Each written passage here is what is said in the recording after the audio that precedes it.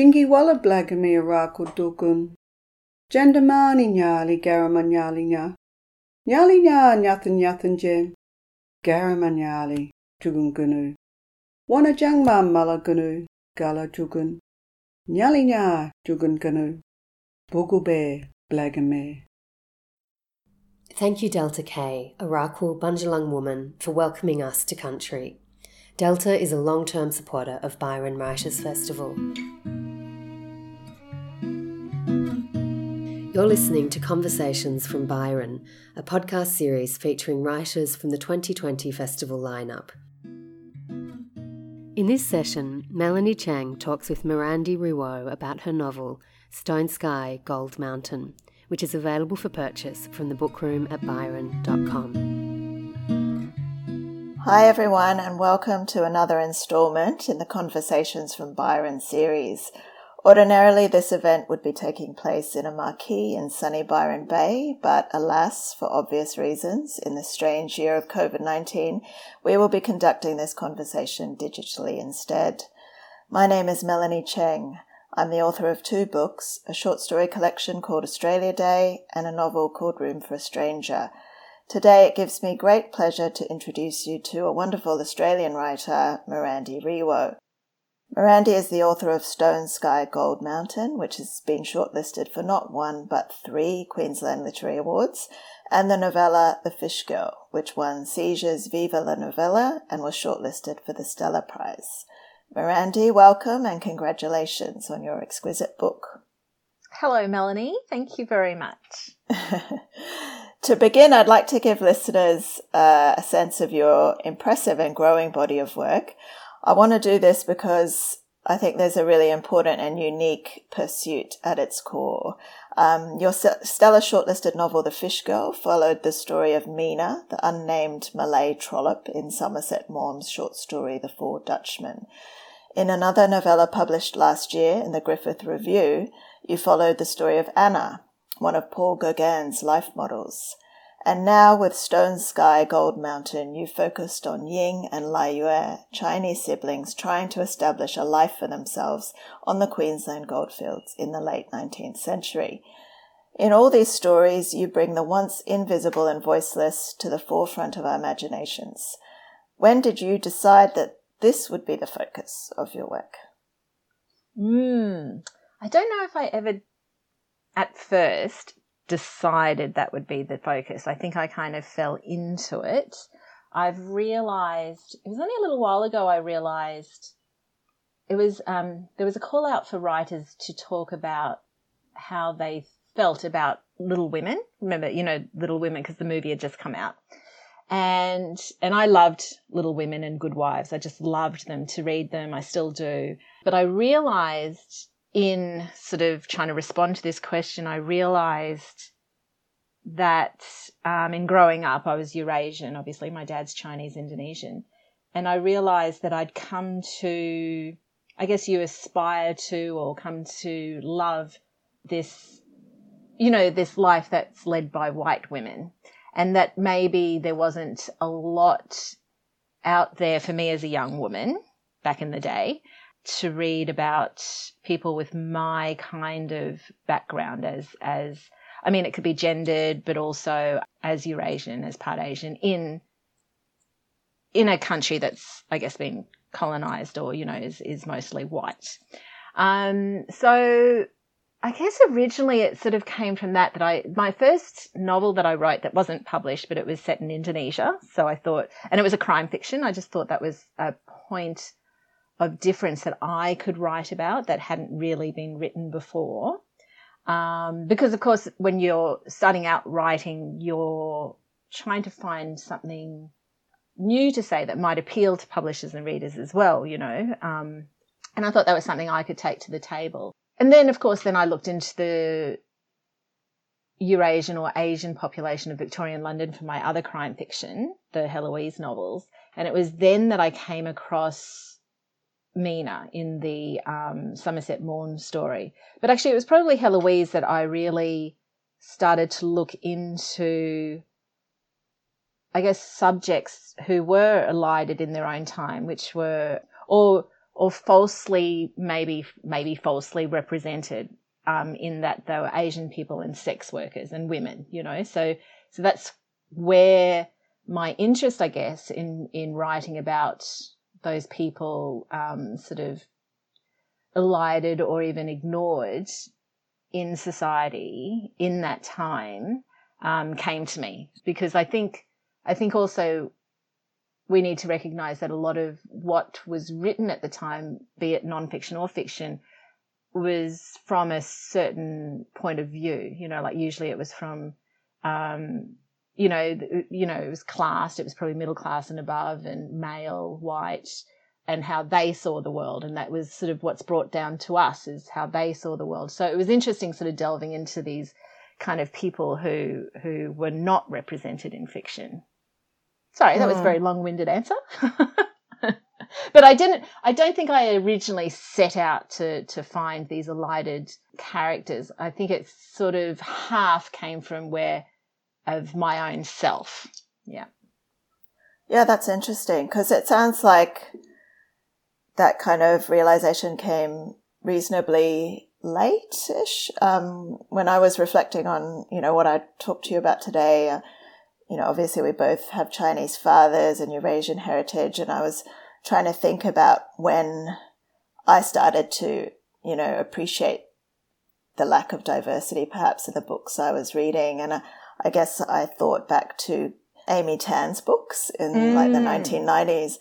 And I feel like when I read those books, I was kind of like finding a home, and I was surprised by my emotional reaction to them, even though up until that point, I actually hadn't even appreciated the absence of those characters until it was shown to me in some ways. And so I was kind of interested to know if you had a similar experience, and also if on some level you are writing yourself into the story. That's interesting. Not to get too psychoanalytical, but that's interesting what you say about Amy Tan, because I think we've discussed before, the two of us, that there are some Asian women writers who take, or readers who take exception to some of Amy Tan's work, in that maybe it's a bit generic, or it's sort of is cliched, maybe, is the argument of what Chinese men are like. And I think the same thing happened to Maxine Hong Kingston. She was attacked also for sort of writing about bad Chinese men, but she was writing about particular people. I mean, she wasn't writing about every Chinese man, so, but I think even if their work is cliched or whatever, it did sort of cleave a path for, I think, us as readers as well as writers, and also recognizing that there was an interest, because Amy Tan was a, blockbuster, books, to be able to see that there was interest in that setting, and, about the Asian life in say, America, that sort of immigrant life, that was really refreshing. And like you, I don't think, even up to when I started writing or getting these books published, I don't think I appreciated or recognized the lack of diversity myself. I guess it's like what I was saying before about the Little Women. I had, because I was brought up in Australia, I embraced what everybody else embraced, in what they read and what they aspired to. Myself, am I trying to write myself? I guess there is a part of that. It's not just myself, I don't think. I know with the Fish Girl, it was, oh gosh, maybe it sounds a bit highfalutin, but you're trying to write women, I think, mostly. Certain women back into the story, like in a sort of coming from quite an indignant place, like that you're just trying to find this sort of place and recognition for these people again. And also, these women that are still going through the same sort of things now, And I think there's a place, like I think for me it's easier to write about them in this historical sense, say women who are trafficked and raped and murdered and things like that, because I guess it's in that sort of comfortable zone of the past, but also I guess, especially say with sex work or being trafficked, maybe it's not my place to write about a contemporary experience of it, you know, when there are other women who can write those experiences. So, but certainly just trying to recognise that they existed and what happened to them. Yes. And that would be the same with sort of racist attitudes from the past as well.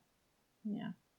So once you kind of decided that that's where your focus lied, I wonder, how did you decide, or how do you decide whose story you're going to focus on? So there are so many, I think, invisible and voiceless characters.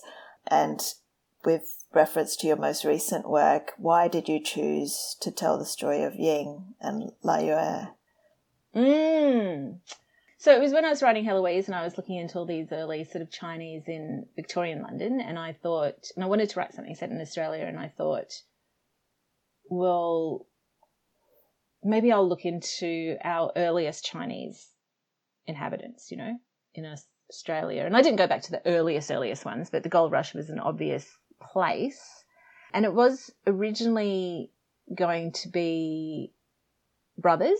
I wanted I was going to write, I think, a love story between a white Australian girl and the Chinese boy, because I've always been fascinated by those stories. You know, when you meet somebody and they say, oh, yeah, my great-grandfather was Chinese. I've always been, you know, but they look white Australian, you know, like I've always been really fascinated by those stories, because you do wonder how they got past, say, you know, like a century ago or longer, how they got past the racism in their own little society, like in the little township or whatever. So that's always I found fascinating. So I did originally want to write about it. It was sort of like a boy-girl love story, but pretty quickly I think I decided I wanted to write about a woman. Like I wanted to write about women, and Lai Yu didn't even have a part. His story was just going to be told through Ying's. But his story in my mind just grew so much that then he had his own part. But originally Ying, I just wanted to write about a woman's experience, I guess, because I'm a woman. And that's how I came up with them. I recently found on my parents' bookshelf a book called Mixed Relations. And I don't know if you've come across it, but it documents the history of Asian Aboriginal contact in Northern Australia. And it outlines the kind of extensive trading network that existed between the northern shores of Australia and China for almost 200 years before white settlers even arrived. And I've heard you say in other interviews that area of Queensland that you depict in Stone Sky Gold Mountain, at that location, there were up to 19,000 Chinese. In fact, many more than there were white settlers at the time. Yep. And, you know, these kind of statistics are quite shocking, actually, when you consider that our literature and art and textbooks in Australia really don't reflect that. And I was wondering, when you came to doing this research, were there many resources for you to call upon? Is this history of ours well documented, or did you have to look really hard to find these answers? I really think it was whited out with the White Australia policy. I really think it was sort of, and I did read somewhere that even like the Chinatowns in, say, Cairns and Darwin, they didn't even sort of just become decrepit from loss of people after the White Australia policy came in. You know, to a degree they were knocked down on purpose, you know, at the time, you know, say in I think the early 1900s. But actually, when I started looking into setting it in the Gold Rush period, I first looked in Melbourne. You've got a few great museums, like you've got your museum, and then there's, you know, Bendigo and Ballarat, and then you've got the Immigration Museum and you've got the Chinese Museum. And so I went through all that and I loved it. But obviously, I think, not that there have been many or any novels written about it as such from the Chinese point of view, but I did feel everybody's familiar with the Victorian goldfields, especially, you know, like with Lambing Flats. And I think even SBS were going to make a TV series this year set in that area, you know. So and my husband's a geologist, and he sort of kept on suggesting places more and more north, and we've lived in Cairns before.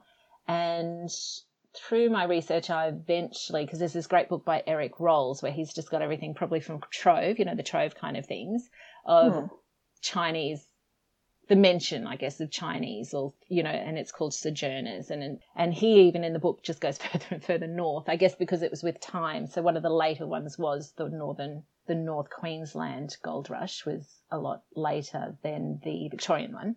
And then when you actually go there, like to Cooktown, and then they've got 2 museums. They've got their actual museum, and then they've got the Gold Rush Palmer River Museum.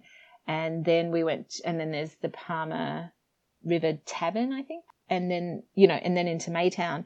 It really was very rich with information, rich. And then I met another fellow who, his great-grandfather, I think, was one of the first shopkeepers in Maytown, which was astounding because he had all like the photos and the information as well. So actually it's quite astounding that there is so much information about it if you go up there and you look for it. It really is. And like I was saying, I don't know if it's true, but at the Palmer Tavern, they sold, you know, salty plums, Melanie? You know, yeah. And they just had them in little like Ziploc bags. And I was like, oh my God, salty plums. And the girl behind the counter was like, yeah, you can get them anywhere. And I was like, no, you can't. And I honestly think maybe that was, you know, a leftover of the period as well, you know, from them getting in all their produce, because all the produce shops and the vegetables and everything were mostly run by the Chinese. And what I really loved about, you know, the book is that you really put us there in that place. You ignite our senses. You give us this great sense of place. So once you've done your research, you know, in terms of inhabiting that world of a bygone era when you're living in 2020, in the years leading up to, as you were writing the book, how do you kind of get yourself into that space as a modern woman? Like, do you surround yourself with photographs and images of the place? How did you, because you've done it so well. Yeah, like I said, luckily we did camp there in Maytown, which is, there's nothing there now left over of the township, but it was a bustling township. I guess, you know, what's helpful, I do have photos. I do surround myself with photos. I take copious notes. I was lucky in that I already had grounding in writing about the Victorian period with the Heloise novels. So I'd already done 2 or 3 years, I guess, of research into just that period. Like, so I already had a sort of, you know, knowledge of language and, you know, what they were wearing and that sort of thing anyway. I think another thing that's helpful, you know, and then just so much reading, the research, and then you're picking up little things that people are saying in primary sources, like in their own journals and things, you know, you're picking up just little things about the weather or being sick, you know, like in the Chinese journal I read about, you know, the bleeding of the shoulders from those poles, you know, from walking with them for so many miles with those heavy poles on their shoulders. There's all those little things you can take from, especially from those primary sources. And then the other thing that's handy too is to watch programs, is to watch things as well. So I think it's just trying to use all your senses to immerse yourself. And when I write, I usually like to do it all. Like, I won't come back and forwards to it. I will I will immerse myself for that time. So I am thinking in that time and of the story while I'm writing it and trying to write every day, like just to keep up the momentum of staying in that world. I've been reading kind of your book and also Kate Grenville's recent book, and I interviewed her recently, because hers is a historical novel, but it's also a fictional kind of reimagining of the past. And she says that she's more interested actually in the present than in the past, even though she focuses on historical fiction. And I think you've said something similar in other interviews about these books and wanting them to still reflect on the present. And certainly when I read Stone Sky Gold Mountain, I found it really pertinent to current events. And in particular to the reckoning that many Western countries seem to be having with their colonial pasts. So I was wondering what lessons you think readers can take away from your book that they can use now when they reflect on the kind of life in contemporary Australia and these kind of reckonings that the world is facing. Yeah, I'm not sure that I go into it thinking of, you know, what lessons people can get. I guess I just want to point out things that are still going on. Like these things happened, 150 years ago, and some things just haven't changed enough, whether it's to do with sexism or racial violence, that sort of thing. So, and I have talked before about like the racist scene in that shop. I kind of based on a YouTube video I found of sort of a racist taunting that sort of happened in an RSL or something here, you know, a couple of years ago. So I think it's important. I think it's important in historical fiction. For me, I understand other people might want to revisit the past for its own sake, but I like to sort of reflect upon, like you said, like what happened then, and that hasn't changed enough now. What I do try to avoid, though, is my characters being too prescient. I don't believe in my characters being overly feminist or overly not racist. You know, when say like with Miriam, I think there would have been a certain amount of racism that would have just been normal to them. You know, like we'd be appalled at it, but to them it was just normal and right to be how they were about these people from another country. I mean, you know, the British were like that about the French. I mean, I think being too prescient is not helpful, but I also think that in some cases you can read about, say with feminism, there were feminist writers, you know, like Wollstonecraft in the 1800s, writing about, you know, women in gilded cages and things like that. So I think you just need to couch it well. So don't be too prescient, but I think some of it can actually be close to the truth. You know, you're just sort of highlighting it. So you have to, I guess, balance it. Yeah. Yeah. And following on from that, you know, when you are spending so much time thinking about these women from the past, I wonder if when you look back, do you feel kind of thankful at the progress we have made as women, or are you kind of more shocked that we haven't progressed further? Yeah, that's interesting. No, I think we've progressed heaps. I think when you look back, I mean, I actually don't know if a writer now could grasp maybe how limited it was for many women back then. But then on the other hand, I think lots of women probably had some freedoms we don't recognise or know about now. But I think what hasn't changed enough is violence against women. So that's actually what I do write about. It's not so much, I think in many ways, feminism has brought us forward but violence against women, I don't think has progressed as much as it should have. No. And you do highlight that in the book. The other thing I was really interested about as a fellow writer as well is when I read your acknowledgements, you thank the elders of the Western Nilungi people for consulting with you. And you also mentioned someone called James Singh for sharing his family history with you. And I'm really interested and curious about this process of consultation and what that was like for you. And well, James Singh's the one I was talking about, whose great-grandfather or great-great-grandfather was one of those first shop owners in Maytown. Okay. Yes, and his great-granddad's pictures are all up in the museums and everything in Cooktown. And I just happened, somebody when I was in Shanghai said, you should go meet this guy named James Singh. And I thought maybe he was related to Billy Singh, who was a very famous sort of sniper, Chinese sniper in the Australian Army. And then it turned out, like, we were having dinner, and it just turned out that actually his family were the same family as I would, you know, the same, like from the shops that I was writing about. And so that was a huge, wonderful coincidence.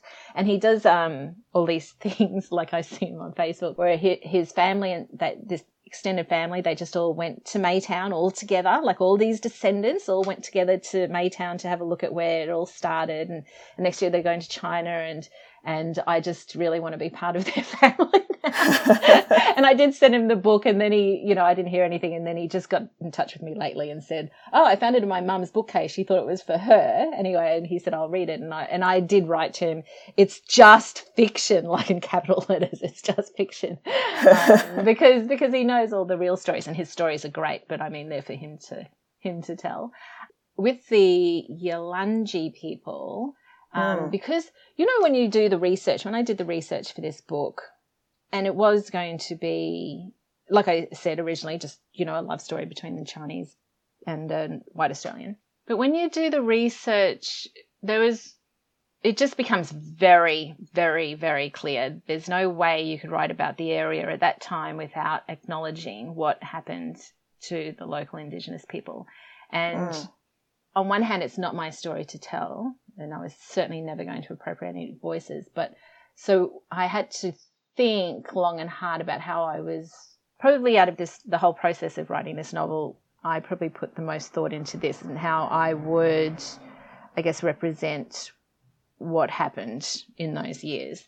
And I've decided the only way I could tackle it would be from writing what my characters might have seen. So I took some primary sources written by white men, about what they did or what they saw, and I skewed them to be from my, Lai Ye's or Ying's point of view and what they saw. And that's how I've introduced. So a couple of those things in the novel are actually like I've seen I've read in a primary source and then sort of turned into the scene, Anyway, so I did consult with the CEO of the Western Yalnji people who are from that Maytown area, and, just to ask if I could write this book, which is set on their lands. And also I asked if I could write about the violence against his people, and he said I should. And I also I said, can I write, because the Chinese were terrified of them, of the Aboriginal people. So I said, can I write about how scared the Chinese were of the Yalnji people? And he laughed because, yes, they were terrified of them. So, and I think that's just a really important process. And I feel, I just feel like it was supposed to be done, And I've tried to portray that aspect as sort of thoughtfully and respectfully as I can, but also representing what I did read, And it wasn't necessarily written in those terms. I mean, a lot of the tone was a lot more gung-ho and cowboyish, That's the other thing that I took exception to, was a lot of the fiction, I guess, and the non-fiction from that area and time is usually from a very sort of male frontier cowboy kind of attitude. Yeah. Well, that's why I think your book is so important to add to that and providing a fresh perspective. And unfortunately, I think we are reaching our time, even though I've only really touched on my many, many questions that I have for you. So we will need to wrap it up. But thank you so much, Mirandi, for joining me today. The book is Stone Sky Gold Mountain. It is a wonderful book, not only for its stunning prose and thrilling plot, but because it will make you question everything you think you know about our shared colonial past. Thank you, Mirandi. Thank you, Melanie. We hope you enjoyed listening to this podcast. This series has been generously supported by the Copyright Agency's Cultural Fund. For more conversations, please visit byronwritersfestival.com.